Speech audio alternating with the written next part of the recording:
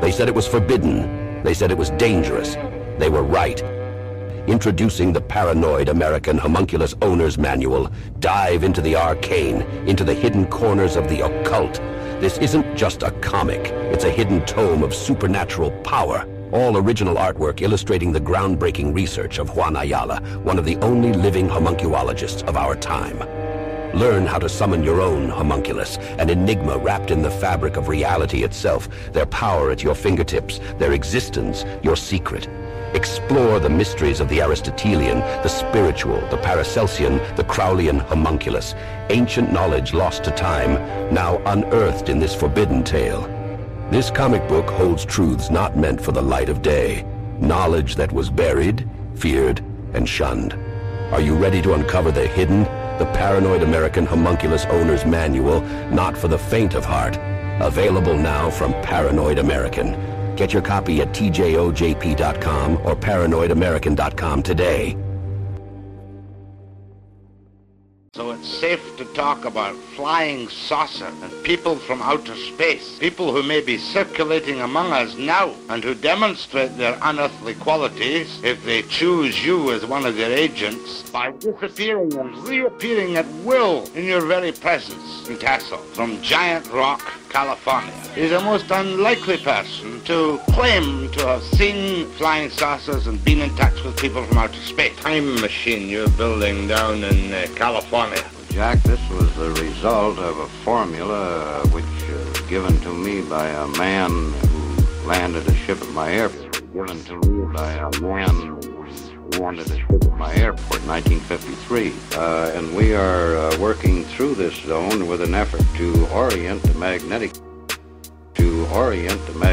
field to give us other results than our science can obtain at present. George, it's double talk. Double talk to me. A time machine means to me a little box that I can go into and go back 5,000 years or forward 10,000 years. Is that what your formula tells you can do? Well, Jack, this isn't a little box. This is a four-story machine focusing fields that we can orient to produce this zone big enough for a man to get into.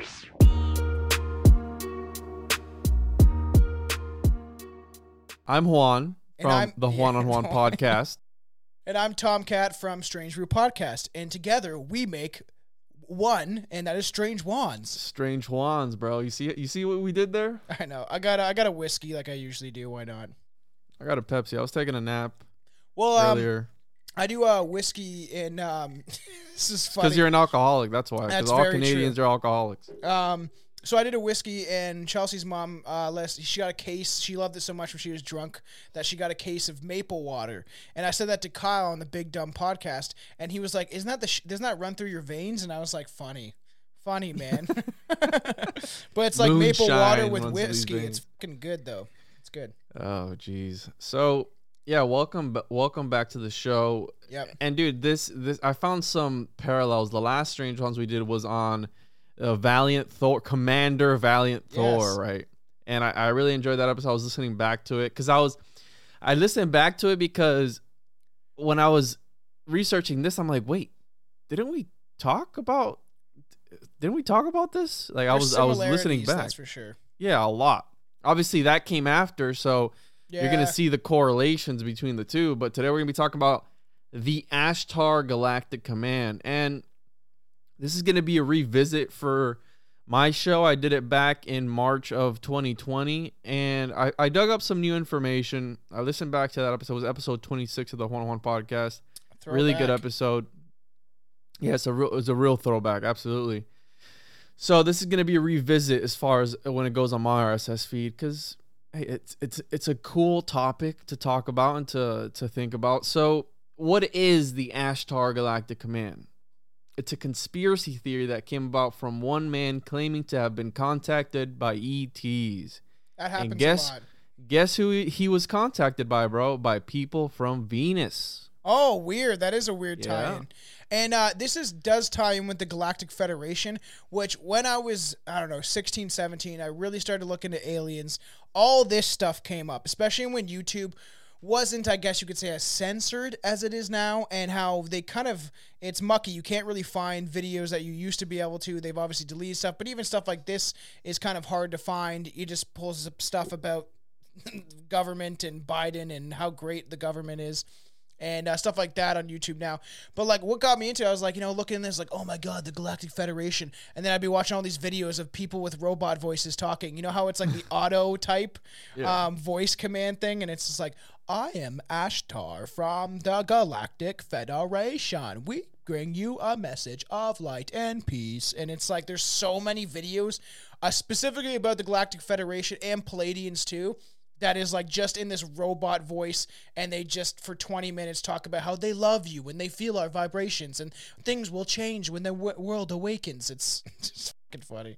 Yeah, so there's still people till this day who are putting out messages from the Ashtar Galactic. I saw that. I listened to one, and he was talking about, how we're coming out of COVID and the lockdowns, and they feel our energy and our sadness because of the pandemic. And I was like, man, And then he's like, this guy's like, I got a message straight from Ashtar. And it's like, sure you do, man.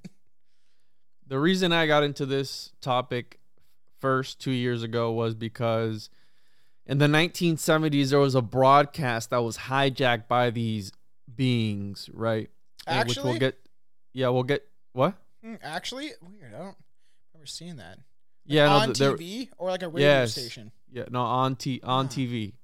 And we'll get into that. So it eventually turned into a UFO cult, right? Which we all know. Yeah.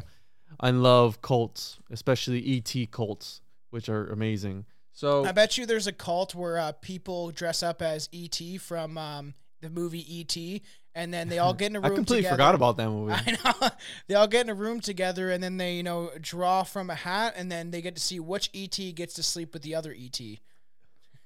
Probably, bro. I have that meme of Bill. It's just like because Billy, one of the hosts on Strange Brew podcast, he has really long fingers. He calls them his ET fingers. Billy. And then I posted a meme where it was ET's finger, and I was like, when Billy goes to finger his girlfriend.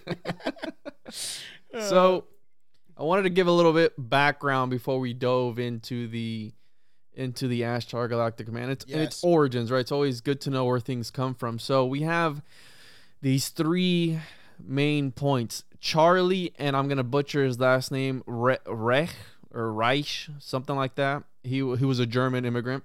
We have Frank Kritzer, and we have Giant Rock. And what? Yeah, we have Giant Rock. So check this out. That's a pretty awesome name.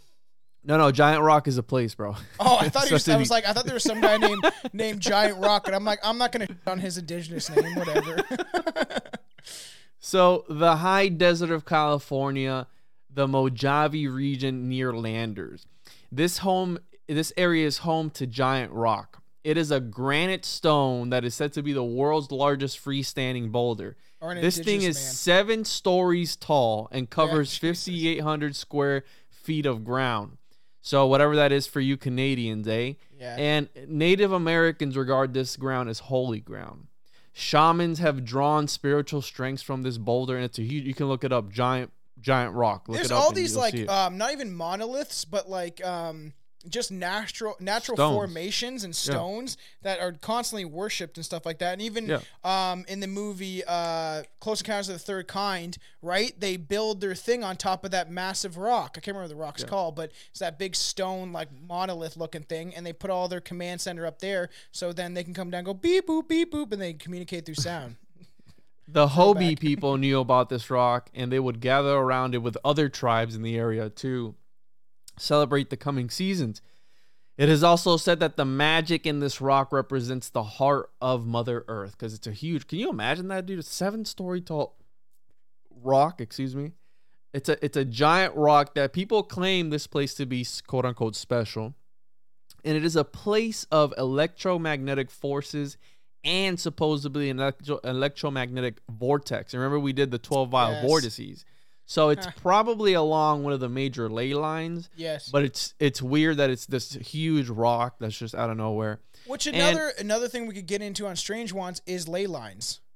Yeah, we can do ley lines 100%. Because it's there's substance to that shit. We can do that with Mark. Mark is real big into ley lines. Let's do that for a Strange Ones for sure.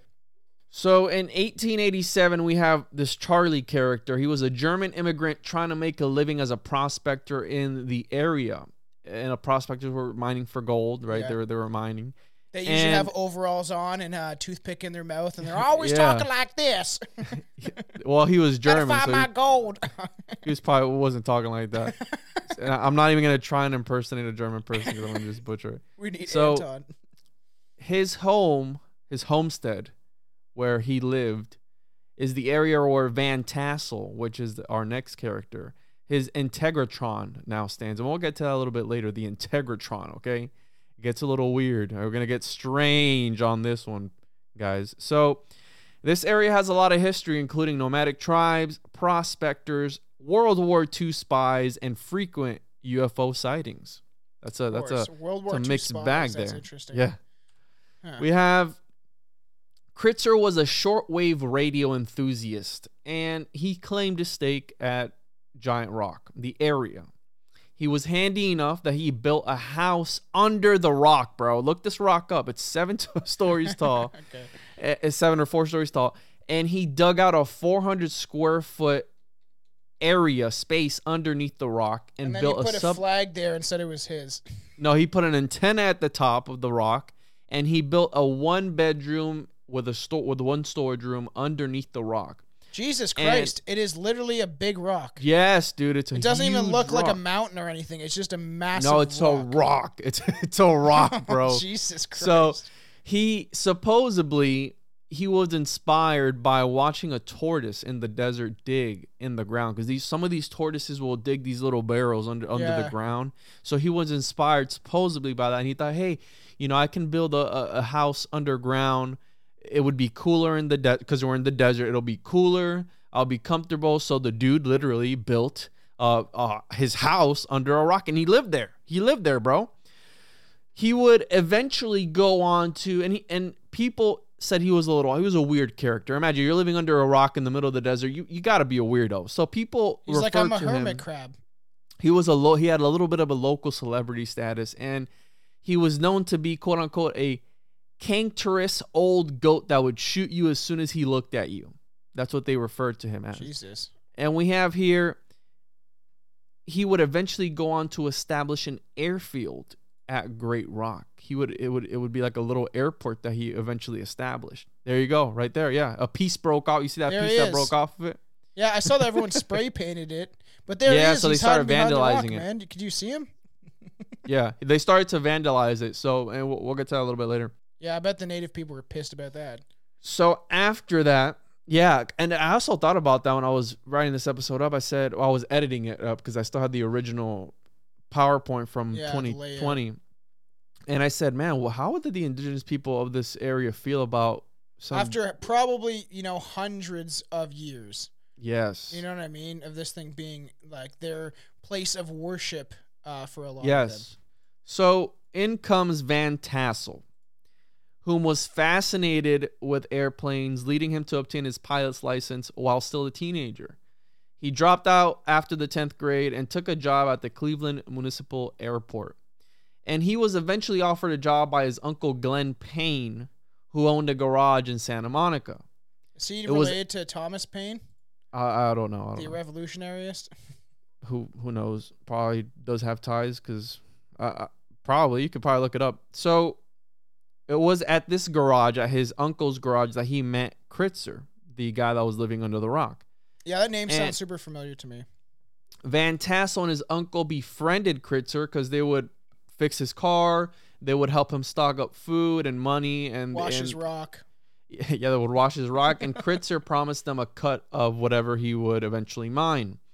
So a year after meeting Kritzer, Van Tassel was invited to the area where he was mining. Van Tassel and his uncle both drove out to the area and saw that he was living under this rock. So they pull up and they're like, wait, where's this guy? Where's this guy's house at? And homeboy opens up probably a door from the bottom of the rock. He's like, hey, what's up, guy? What's up? How you guys doing? He's just opened up the rock. Yeah, this is my home. He's a miner. He probably built his underground base with just a pickaxe, and that's it. Probably. And I feel like he's dressed like Yosemite Sam's This cousins. is the late 1800s, early 1900s. So probably, dude. Seriously. So during World War II, Kritzer came under suspicion, and he was thought to be a German spy because of his radio hobby, how I had mentioned earlier. He was this shortwave radio enthusiast, and he was killed in a botched law enforcement raid in 1942. What? Actually? Yes. So what? legend Just like states... Bill Cooper, man. I don't know that story. Is that the one with the William where he Cooper, jumps off the plane? No, William Cooper. Oh, that's DC or DC Cooper. DB Cooper, right? Yeah. So William Cooper, right, the one that wrote The Pale Horse, Behold the Pale Horse. They claimed he had all these firearms, which he probably did, and then they broke into his home and they shot him to death. The sheriffs did. I eventually definitely want to get into William Cooper. That is a very thick topic.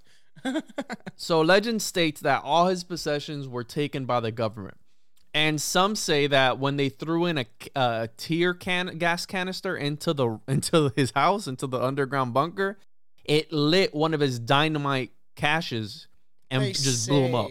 Yeah, they say, and they blew him up. For the next 15 years after he haunted this rock. Well, probably, but Giant Rock remained closed and locked. So for 15 years, it was sanctioned off. Okay, did that piece that cracked off, was that because of the explosion? Or is that... I believe that came after. So strange. Yeah. I believe that came after. So during the next 15 years, Van Tassel would go on to become a flight test engineer. He worked for Lockheed International and Douglas Aircraft in the 1930s. He also flew in World War II with a Howard Hughes. I don't know who that is. But they say that this Hughes character wanted to live forever, that he wanted to be frozen until they figured out what, Walt what Disney? was killing. Almost like a Walt Disney. And Literally. they say that this is what influenced Van Tassel to move into the desert, which this plays a major role later on. I was going to say Van Tassel sounds like a drag queen. Here comes Christy Van Tassel. After visiting Giant Rock with his family on vacation, he was able to apply for leasing property from the Bureau of Land Management and that's BLM, by the way, in 1945. And by 1947, he moved his family onto the land surrounding Giant Rock. So he bought it out after they killed Homeboy. Yeah, they leased it. So Van Tassel would go on to reopen the airfield Kritzer had established, along with a cafe. Interesting, and he opened an airfield. Yeah, people would come in and they would fly in on their little smaller aircrafts. Yeah, like biplanes and stuff like that. Yeah. But eventually the U.S. government would start to use this airfield, by the way. He started to lease it to them. He says this in a 1946 interview. Do you want to try out your new Nazi flying saucers here? It's a perfect location. The Van Tassels would go on to hold UFO conventions at Giant Rock for almost 20 years to raise money for a project that would make him a quote-unquote noted man of the region. Thousands of believers would come through, and Van Tassel would receive donations from his supporters.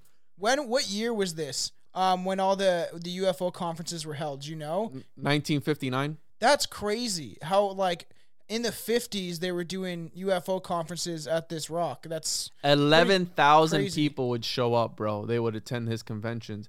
And this Van is Tassel... before... Actually, I was like, this is kind of just after, well, probably, what is it, like 8 years after Roswell. So... Yes, because that was 48, I believe. Yeah, 47 or 48. But that's interesting that this is... Everyone's... It was after that event, everyone was like, UFOs are real, man. It was after the Babylon working rituals or holding rituals that Parsons did with L. Ron Hubbard. So yeah, it was weird. That's also weird too. They say that they opened up a portal to another dimension. That's why we get UFOs. Which I'm doing a whole episode on Jack Parsons coming out soon. So he would have 11,000 people attend his UFO conventions, and Van Tassel would go on to work on the Integratron while writing books on time travel and rejuvenation. He spent 18 years building the Integratron. It is a 48-foot high, 50-foot in diameter, non-metallic structure designed by Van Tassel as a rejuvenation and time machine. But check this out, dude. Is it a transformer? It is still up today. You can go and you can get something called a sound bath, okay? Where you lay down and they do some sound therapy for like 30 minutes. But the craziest thing about this is that The location of where it was is essential to the part of its function. The actual site of the building was worked out according to a complex set of theories involving the Earth's magnetic field and the integratron's relationship to the Great Pyramid in Egypt and giant rocks. So again, back to the ley lines. This thing is along a ley line. Yeah. And he claimed, this is where it gets a little weird, that UFO channelings and ideas from scientists such as Nikola Tesla led to the design of the integratron. So homeboy was talking to Nikola Tesla, bro. Yeah, and then they, they took away all his shit and killed him. He said in this interview from 1946 that one night at 2 a.m, he was woken up by what was an aircraft that landed at the airfield because he was living there. Yeah. And these people came out, and this being woke him up and was like, hey, come aboard our aircraft. We're from Venus. You want to come upstairs? Yes. So they took him up, and he was talking about all this anti-gravity and all this other stuff. So I want to get real quick into what happened to him, because he ended up dying in, let me see what year he ended up dying in. I don't have the year, but Van Tassel planned to be the first human to experience the power of the integratron, but 3 weeks later, Van Tassel had died February 9th of 1978 of an apparent heart attack. It was a true shock to his friends and family, since Van Tassel had been extremely health-conscious individual. So again, who knows if the government was onto him? Well, remember the FBI, you can see it. It was in a museum. I'm sure it's gone now, but the heart attack gun. They could shoot something into your chest, it would dissolve, and it would cause you to have a heart attack. And that was like, I think that was in the 50s that was created. So people don't forget that the people in power in the military and the FBI have way more technology that we could imagine they do. So I want to go here one day, that would Tom, be pretty because cool. this place supposedly, I was watching videos on it.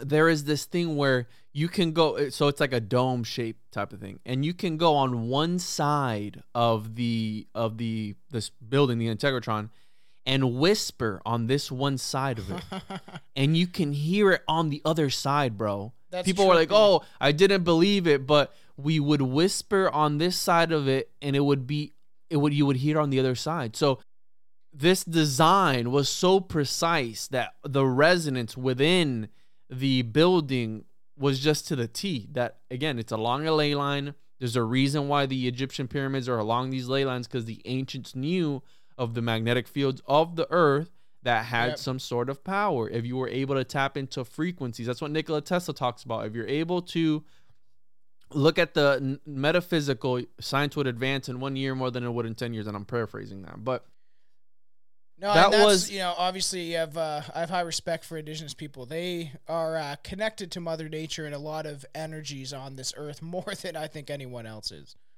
That was Van Tassel, and Van Tassel plays a critical role in the whole Ashtar Galactic Command. We have Ashtar is the name of an extraterrestrial being. Then there is Ashtar Command, and then came Ashtar Galactic Command, and then others after that. So it's a cult. So it started to evolve after the fact, because when you have a group of people coming together, ideas are going to change, right? Yeah. So referred to as Ashtar, sometimes called Ashtar Sharan, was a name given to an extraterrestrial being or a group of beings which a number of people claim to have channeled. They are also referred to as Guardians of the Universe, which I thought was pretty badass. I think that's an awesome name. Well, that's what the Galactic Federation is all about. Is there a bunch of, just like the Andromeda Council, it's a bunch of different aliens that hang out and discuss things of how the way they can help planet Earth, but I haven't seen that help yet. So, at the time that I wrote this episode back in 2020, their website had who is the Ashtar Galactic Command, and it said the Peace Corps of God. And their website also said, and I couldn't find it again because it's down. Their website also said the Ashtar, and this is quote, the Ashtar Command are God's angels of the harvest, assisting Lord Jesus Sananda, the Christ teacher for the earth during this time of planetary ascension, and his mission is to free humanity from the matrix and return the earth to the Christ vibration. Yes, the whole Christ consciousness is a lot of ufologists and alien contactees. They constantly talk about the Christ consciousness. Even that dude I've talked about before is like, I think it's George Calavisius, the Australian dude that had connections with the Andromeda Council, much like the Galactic Federation. And I can't find anything about him. Where he went, I have no clue. And I used to watch all of his videos, and I can't find him anymore. And he talked about meeting with a bunch of different aliens and how they're going to help us and raise our vibration. And I don't know where these people go to, honestly. They just disappear. The FBI, bro, they ascended, dog. They ascended. So, could be. They could have picked him up, man.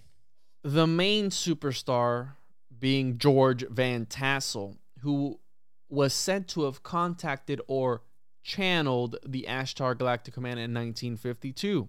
Since then, a lot of different people have come out and appeared and said that they've been channeled. Tons of people. A lot of people, right? So it's pretty much a cult. Well, have you seen Barbara Mancini? I think her name is. She channels a Palladian. I think I told you about it before, where she goes in this like trance where it's just weird because she seems like a totally different person. It's quite convincing. Either she's actually channeling some being, a Palladian alien, or she's a really good actress, because she just goes in this thing where she talks normal. She's like a British woman, and all of a sudden she's like, "We are the Palladians, and we are here to help you ascend." And she like speaks in this weird like accent that doesn't seem to exist on Earth. I know. It's fun though. I like it. It's seen as a UFO cult. Now check this out, bro. And a UFO cult is any religion. Heaven's Gates cult, definitely. But you know what? At least they're not telling them to cut off their balls, right? So in which the existence of ET beings operating UFOs is an element or belief. So we have Scientology and Xenu and the Galactic Federation. And Scientology was also established around the time that Ashtar Galactic Command was established in 1953, I believe. L. Ron Hubbard writing a bunch of science fiction books. And he was the I the can author turn this that wrote into a religion. Yeah. And before he died, he said, "Hey, the only way to make money is to establish a religion." And this is a guy who wrote the most science fiction ever. You don't have to pay taxes, man. You can have all these celebrities just pay for everything while you brainwash them. Bro, they own entire blocks here in Florida. I know. The whole thing, I eventually want to get into, obviously, L. Ron Hubbard and Scientology, but the whole thing of their, like, what's that called, where they have to hold those two metal sticks, and they, like, question them, and then if it goes off, I can't remember, it's something that L. Ron Hubbard created. I can't remember what it's called, and then it's like, if you go off, then you're not part of it, and you're lying. Yeah, I know what you're talking about, but I don't know the name. Have you seen the documentary with, what's her name, Leanne Rimes or whatever? I mean, that's not her name. No, I haven't. The chick from King and Queens.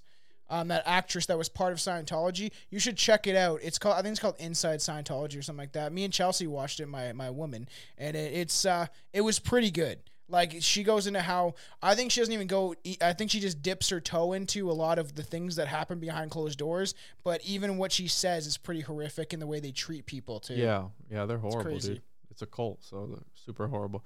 We have here, typically people who follow UFO cults, they are losers. These ETs are interested in the welfare of humanity. Always. And they're always wanting to disarm humanity turn off the nuclear weapons. Yeah, turn off the nukes. It's always usually the same message. Yeah, and a lot of people believe that angels are demons, or that angels are aliens, or non-physical beings. And you can take this in a lot of different ways, because a lot of ancient scripture, the Book of Enoch, you have angelology, you have demonology, and things of that nature. But that's where they get it from. But then it's like, because you heard it in the Bible, but these stories could have been, or whatever, religious script they have, but it could be that these people saw real aliens and they wrote it inside of these books, and then these people, like even the stuff I've posted that get a lot of attention on TikTok about like reptilians and stuff, they're like, they're not aliens, they're demons, and that's what William Cooper believed in too. Well, keep in mind that the word daemon is either a benevolent being or a malevolent. So that's a loaded term. Yeah, it's true. So take that as you will. We have here Van Tassel was, again, the most important person for the cause. In 1947, he established one of the largest UFO centers, becoming one of the most successful and well-known UFO meeting centers of its time. In 1953, he created his cult, the Ministry of Universal Wisdom.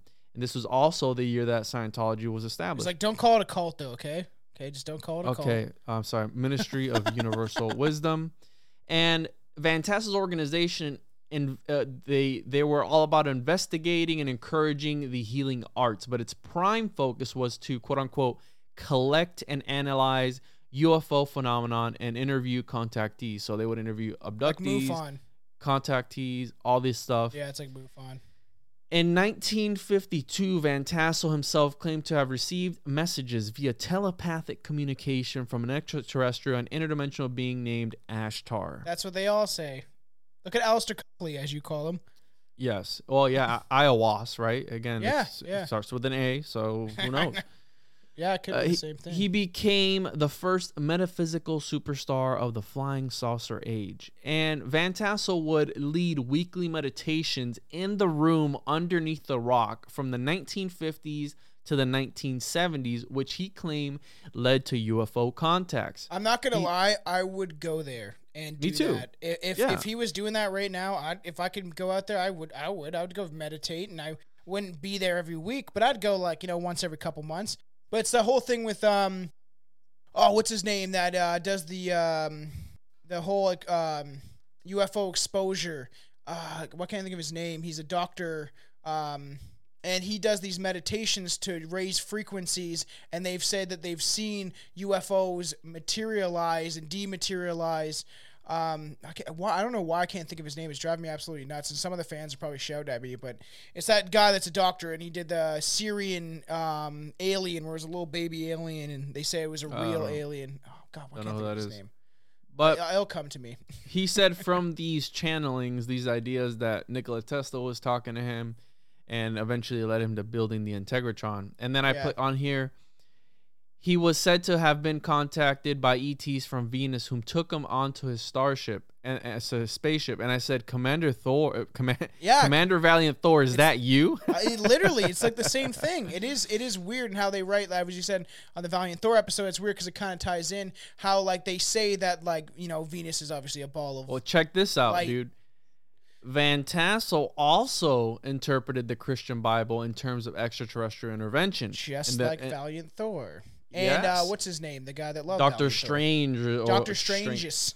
Yeah, and he said that they had intervention in the evolution of human race, which you have the Anunnaki as well. Yeah. And he claimed that Jesus was a being from outer space. And I put on here, I said, is that why the Romans killed him? Yeah, Stephen Greer.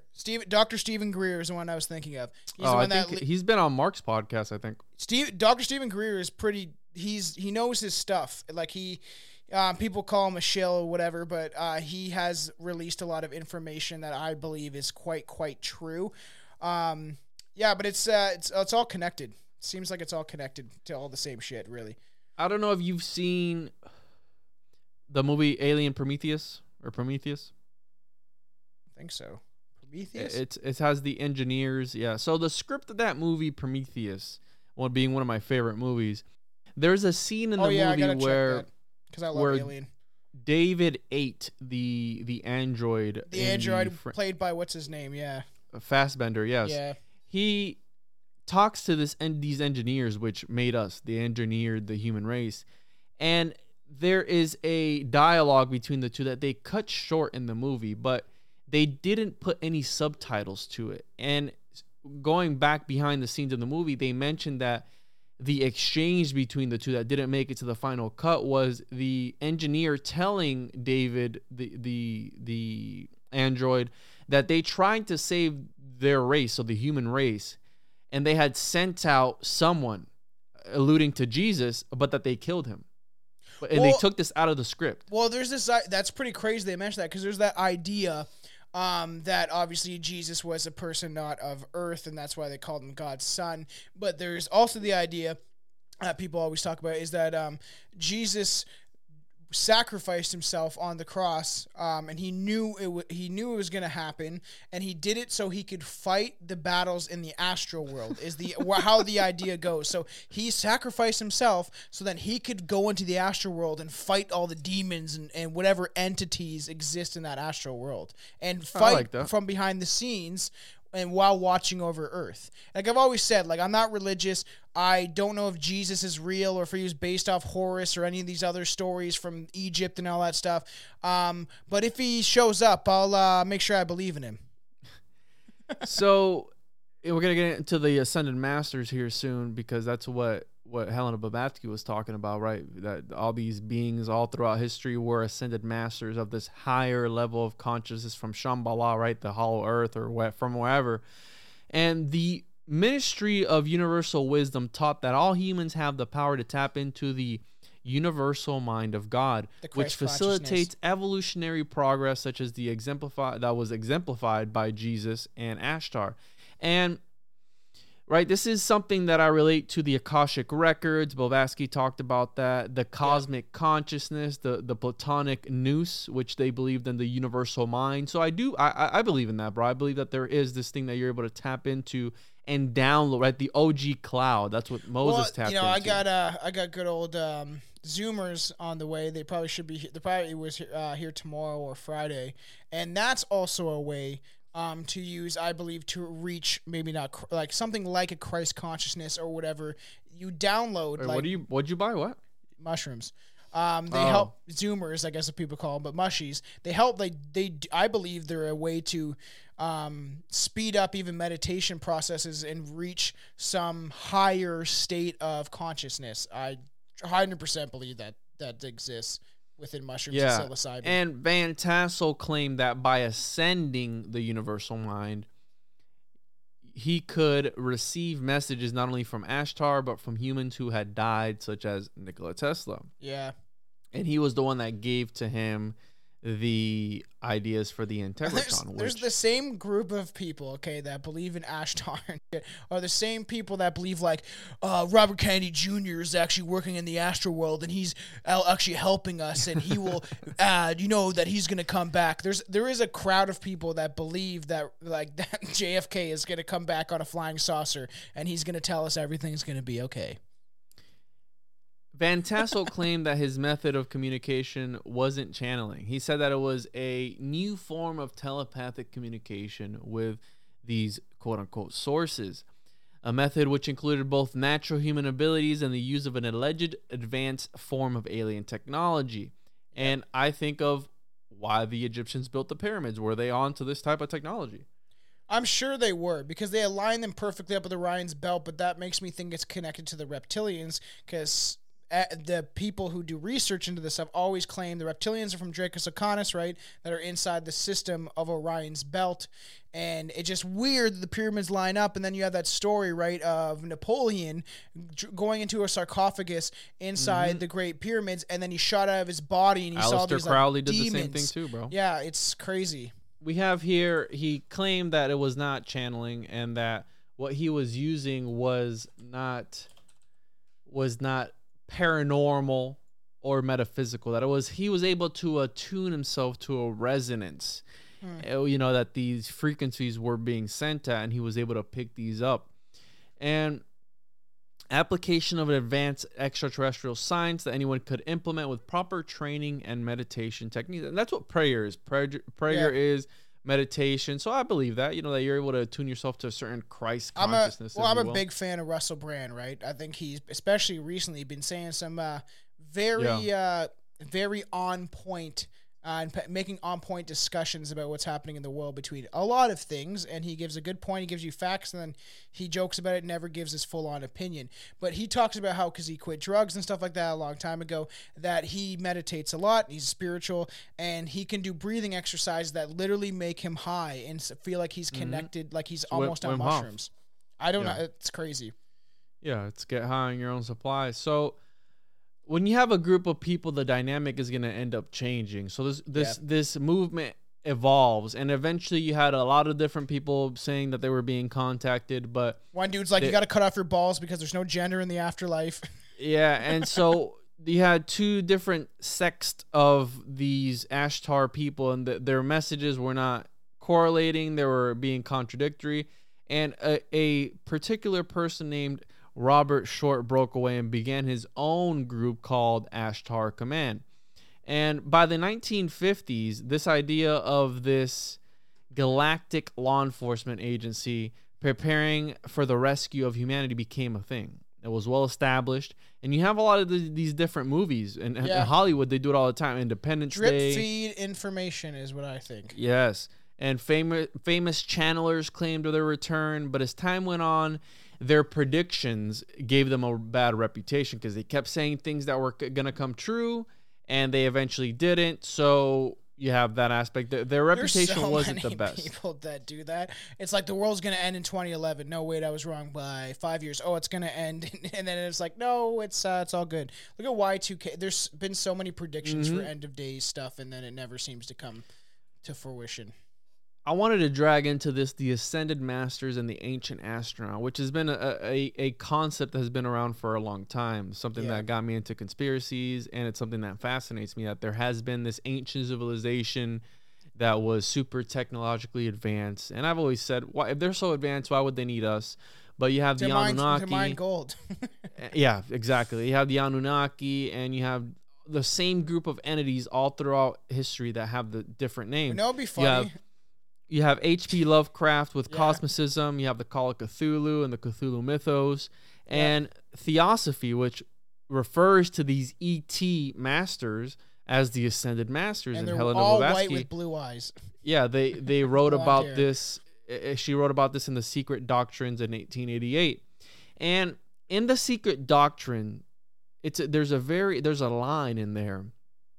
And it's a Sanskrit term that is Ashtar Vidya, meaning the technology of advanced warfare of the type mentioned in the Mahabharata, right? These epics, and which is crazy. And you have these depictions of galactic nuclear wars, right? We talked about Mohenjo-Daro, canyon on Mars. Now I've become Death, the Destroyer of Worlds. But the thing is, too, right? They said that those images depicted in like hieroglyphs sometimes and imagery around the world from ancient cultures, when they're saying, "Oh, it's a war from the heavens that destroyed the earth or almost did." Zeus with his lightning bolt. It could have been nuclear weapons that they had, or some sort of weapon that would cause that. And I was gonna say, it would be funny if they created humans and used our DNA, right? And the ancient aliens came in, like the Anunnaki or whatever, and they used us to mine gold, but that gold that we were mining was just meant to power their cell phones that they had. We were like the African kids fucking digging up all the copper and everything else they need to create all these solar technologies and fucking battery-powered cars and electric cars. Another thing that I brought up as well was all these famous religious paintings with little UFOs in the background. There's so many. It would be a good topic to get in, even talk about that alone, because we could definitely have a 45 minutes to an hour just talking alone just about the paintings and depictions that we see even on fucking cave art. Like cave art by indigenous people way back in the day, and you see these imageries even of like gray-looking aliens, like creepy aliens with big eyes, and they're white and they're just tall, and there's a lot of imagery on cave art of that specifically too. I've taken different stances on the alien theory. I did an episode with a Dr. Michael P. Masters where he talks about how aliens are us from the future, and they're time traveling back to study us, because if you understand time, depending on which theory you want to go with, all the events are already there, and you can just tap into whichever part. That's why when you see all these movies and shows about time travel, they go right back to the future. Don't mess with your future self or your past self. You make sure that he doesn't see you, because it's gonna disrupt the time continuum. So we see this. And I've always said, what if Elon Musk is eventually able to invent some sort of time-traveling technology, and he leases it out as like some tourism that people are able to go and travel. I don't trust him at all. But also there's the theory of gray aliens, right? That gray aliens are us from the future, and because of some sort of catastrophic event or cataclysm that we were forced to go underground, and then our bodies eventually adapted to living in cave systems where our eyes got larger so we could see in the dark, and our skin got pale because we weren't in sun anymore, and now they're coming back and they're sticking stuff up our butts just to see what happens. A lot of people claim that the initial account of the Ashtar message to Van Tassel was not a spiritual message per se. And throughout the 1950s and 60s, a lot of people started saying that the movement began to play more of that ascended master roles in its narratives. And till this day, we know that if you just Google Ashtar Galactic Man, you're gonna get videos of people. The latest one that I saw was 7 months ago. Yeah, I that saw they talk one from about. like not even that, like I think like a month or two ago. There's a guy claiming that it was the voice of Ashtar, and I'm like, yeah, this alien's gonna record a microphone speaking about what's going on. They're just trolling us. Yeah. And these ascended masters ultimately would be like representatives of these. So they're diplomats of the Ashtar Galactic Command, this Galactic Federation, if you will. That's who these beings were, these ascended masters. So there's an evolution. So we're going to talk about the Ashtar movement and how it's evolved. And it evolved into a movement that had no central authority for several decades up into the 1990s. And it was being described as the common property of a diffuse new age spiritual milieu. And a milieu is a movement or generation. Well, then they got the internet, right? Where they can be like, you know what we should do? We should make a bunch of videos and we'll put it in computer voices, and people will be convinced that aliens are talking to them, and they don't want to really show their voice, so they're going to type it on autocorrect or whatever. What's that, auto speak? What's that fucking thing called? Yeah, text to speech. Yeah, it's just like transcribing it, essentially, is what they're doing. During this time of its evolution, a lot of people were, again, claiming that they had messages from Ashtar, and they varied a lot.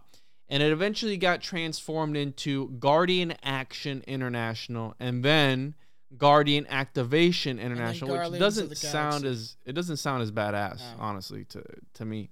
Do you think that that women out there have claimed to have been in bed with Ashtar? I got abducted by this very long-haired, blonde, beautiful man with blue eyes. Probably.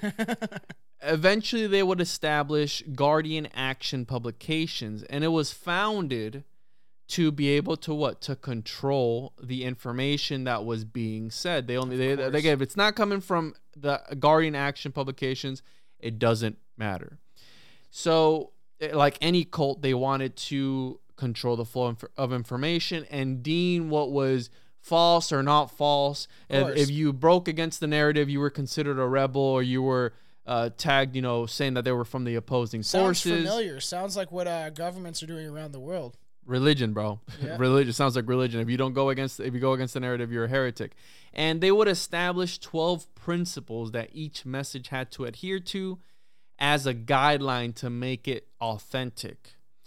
And we have here a German scholar. His name, I'm going to probably butcher this, Schloss. And he refers to the Ashtar Galactic Command, Ashtar Command, as a worldwide network of several loosely organized groups, and describes much of the Ashtar channeling as akin to cargo cults. And they were blending spiritual ascension with alien technology, all this spirituality type of thing. I don't know if they were on psychedelics or not, or just really good weed. Imagine so seeing we can't Ashtar tell. when you're on mushrooms, man. Holy crap. I'd be like, this man 100%. is beautiful. Bro, if you take enough mushrooms, you become Ashtar. I'm not gay, but I'll suck his... That's the whole thing.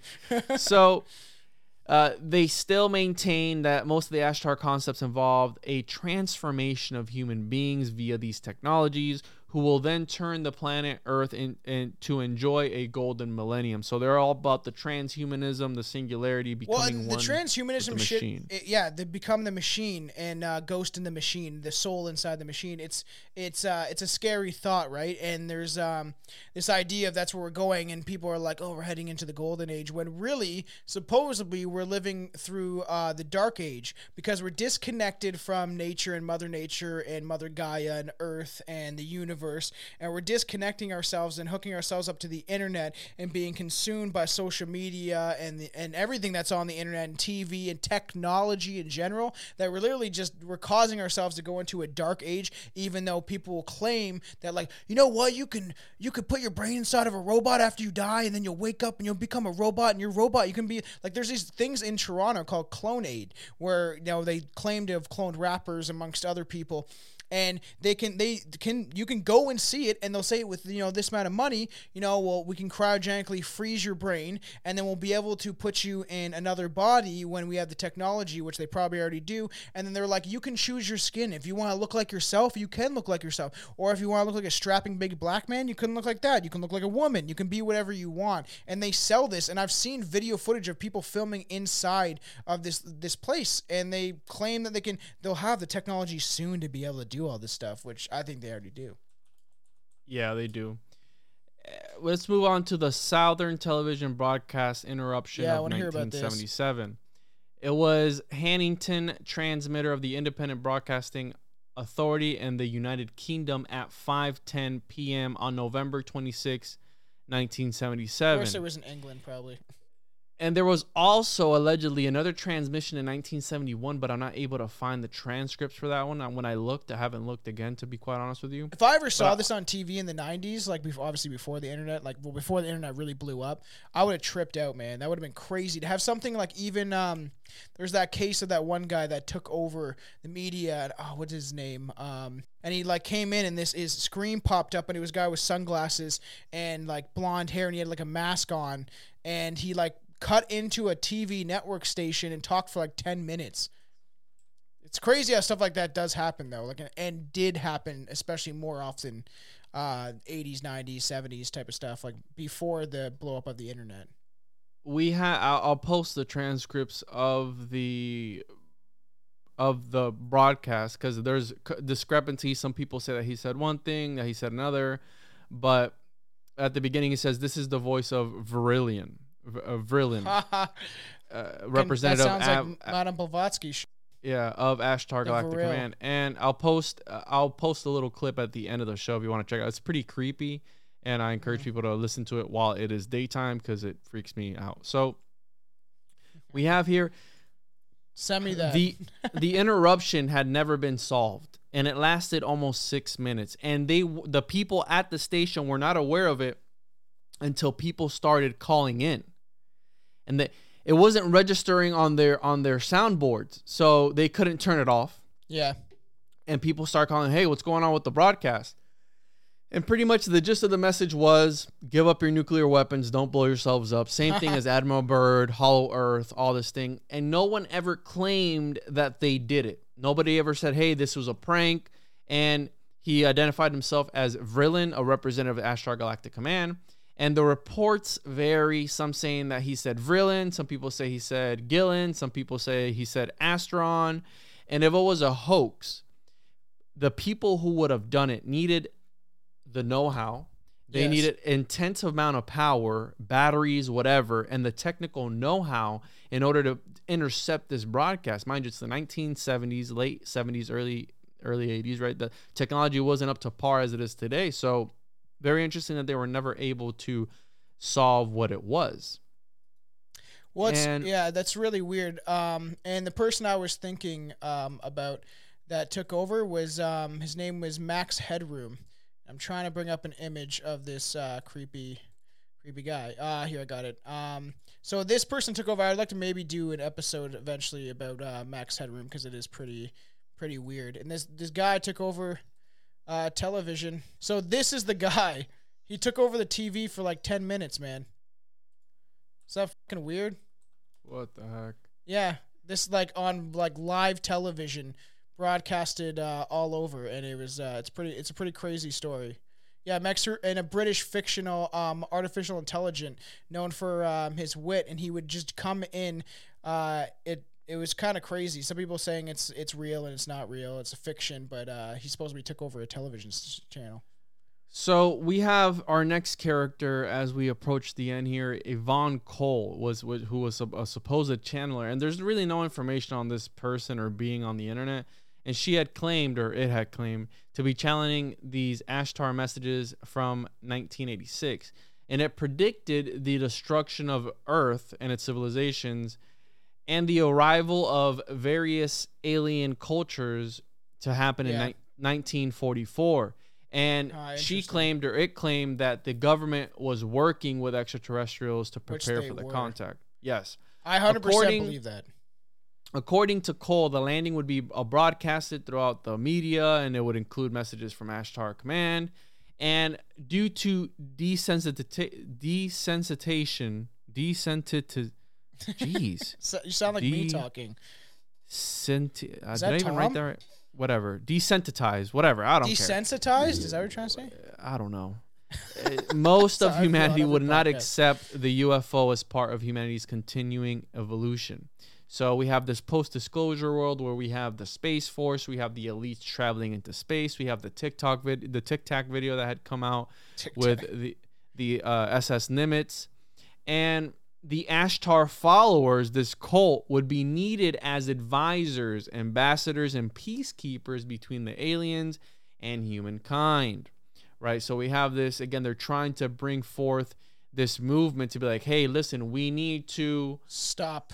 We need to be these people, the ones that are going to be at the front lines of, right? They wanted to come up with a group. Stop the nuclear wars. So development after the mid-1990s, the internet had spread the word. They were growing their members, and they established a single authority, a source for all Ashtar messages. They created the single Ashtar worldview. Well, I never knew how far this stretched back. It actually stretches back farther than I thought. I thought this came out in the 80s, 90s, and then they used the internet to their advantage and create all these computerized videos of like, I am Ashtar, the Galactic Commander. Please listen and heed my word and my message. So after they established this Ashtar worldview, they wanted to establish that. Any channeler who had come out with apocalyptic messages was discredited, and they claimed that these channelers had been deceived by negative space beings who had rebelled against the Ashtar Command and made similar alliances with other opposing forces. Of course. And no other messages were accepted unless they operated on the level of the soul. So it took them 45 years to do this. They took them 45 years to get, And now it's just on the internet. Ashtar to some people was a divine figure like Jesus Christ, and some people claim he is Jesus Christ, Sananda, this Ashtar Sananda guy.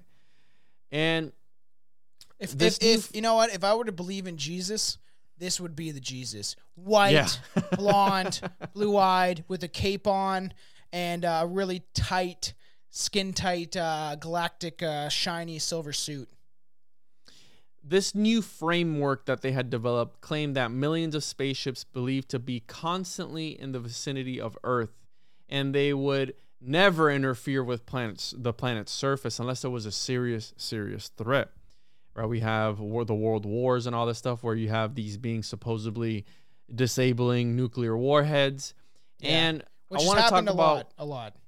I want to talk about the Pioneer voyage. We have here in 1994, a small group of members had claimed to experience the liftoff experience. And they communicated. So I'm going to get to it now. Okay. They had communicated with Ashtar via the Ashtar network, and they went aboard the ships of light that were circling the planet. So they got abducted, so to speak. Pretty much, but check this out. The Galactic Fifth Fleet had used physical vibrational transfers and just took their consciousness. So this entire time they were on Earth, and they were probably sitting on their couch. That's what I was gonna say. I was gonna say, did their soul leave? Was that the whole point? They meditated, and their consciousness left their body, just like astral projection. That's what I was gonna say. Anyways, that it just seems like that's what Dr. Stephen Greer says. They meditate and they have contact with these aliens, and who knows if that's true or not. But so the Ashtar Command, their followers, the Guardians of the Universe. Followers believe that we are destined to evolve to non-duality. Followers believe humanity exists on the 5th and 6th dimensions, although some are existing in the 7th dimension. I've heard there's Earth like 13 and humanity, to 20.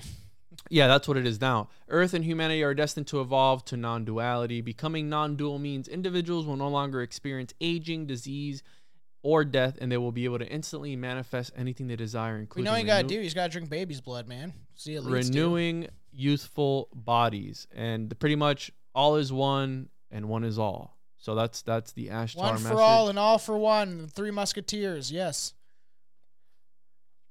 Good job. Yeah, that was Ashtar Galactic Command in a nutshell.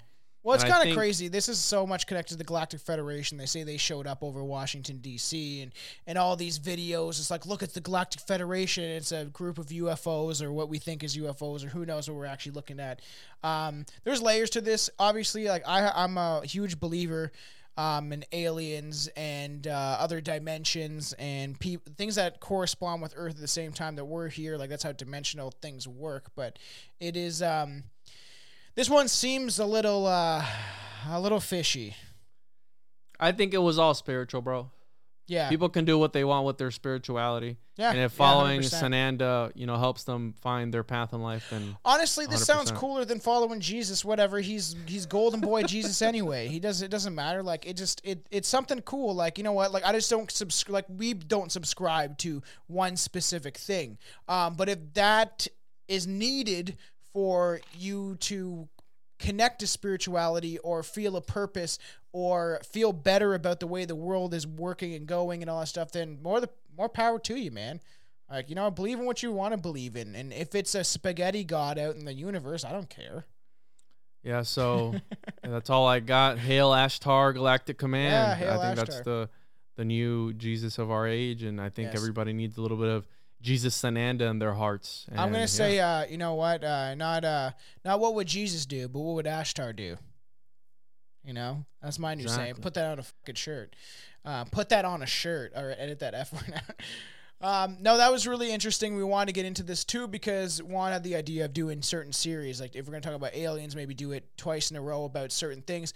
We're going to have a lot of fun stuff on Strange Wands. We're going to dip our toe back in the paranormal. And I would like soon, we'll eventually probably get back into some historical events because me and Juan, you have covered that a lot in the past, and we would like to get back into talking about some things to do with history and strange history, of course, too. Yeah, absolutely. So that was Ashtar Galactic Command. Make sure to follow me on social media at the Juan Podcast on all social media platforms. Check out the Patreon, patreon.com/the Juan Podcast. And this was fun, bro. I really enjoyed this episode. I enjoyed this topic. Yeah, samesies. Just go to www.strangerootpodcast.com and you can find the link, obviously, to our Patreon too. Strange Root Podcast on all media platforms. It's pretty simple to find me and Juan. So check it out, and we're hoping to bring you a lot more shows like this too because there's a lot of ideas in the pipe coming down the pipeline. So. Yes, It's not gas though, because that's not coming down the pipeline. Yeah, that's not. So All stay right. strange, Stay everyone. strange.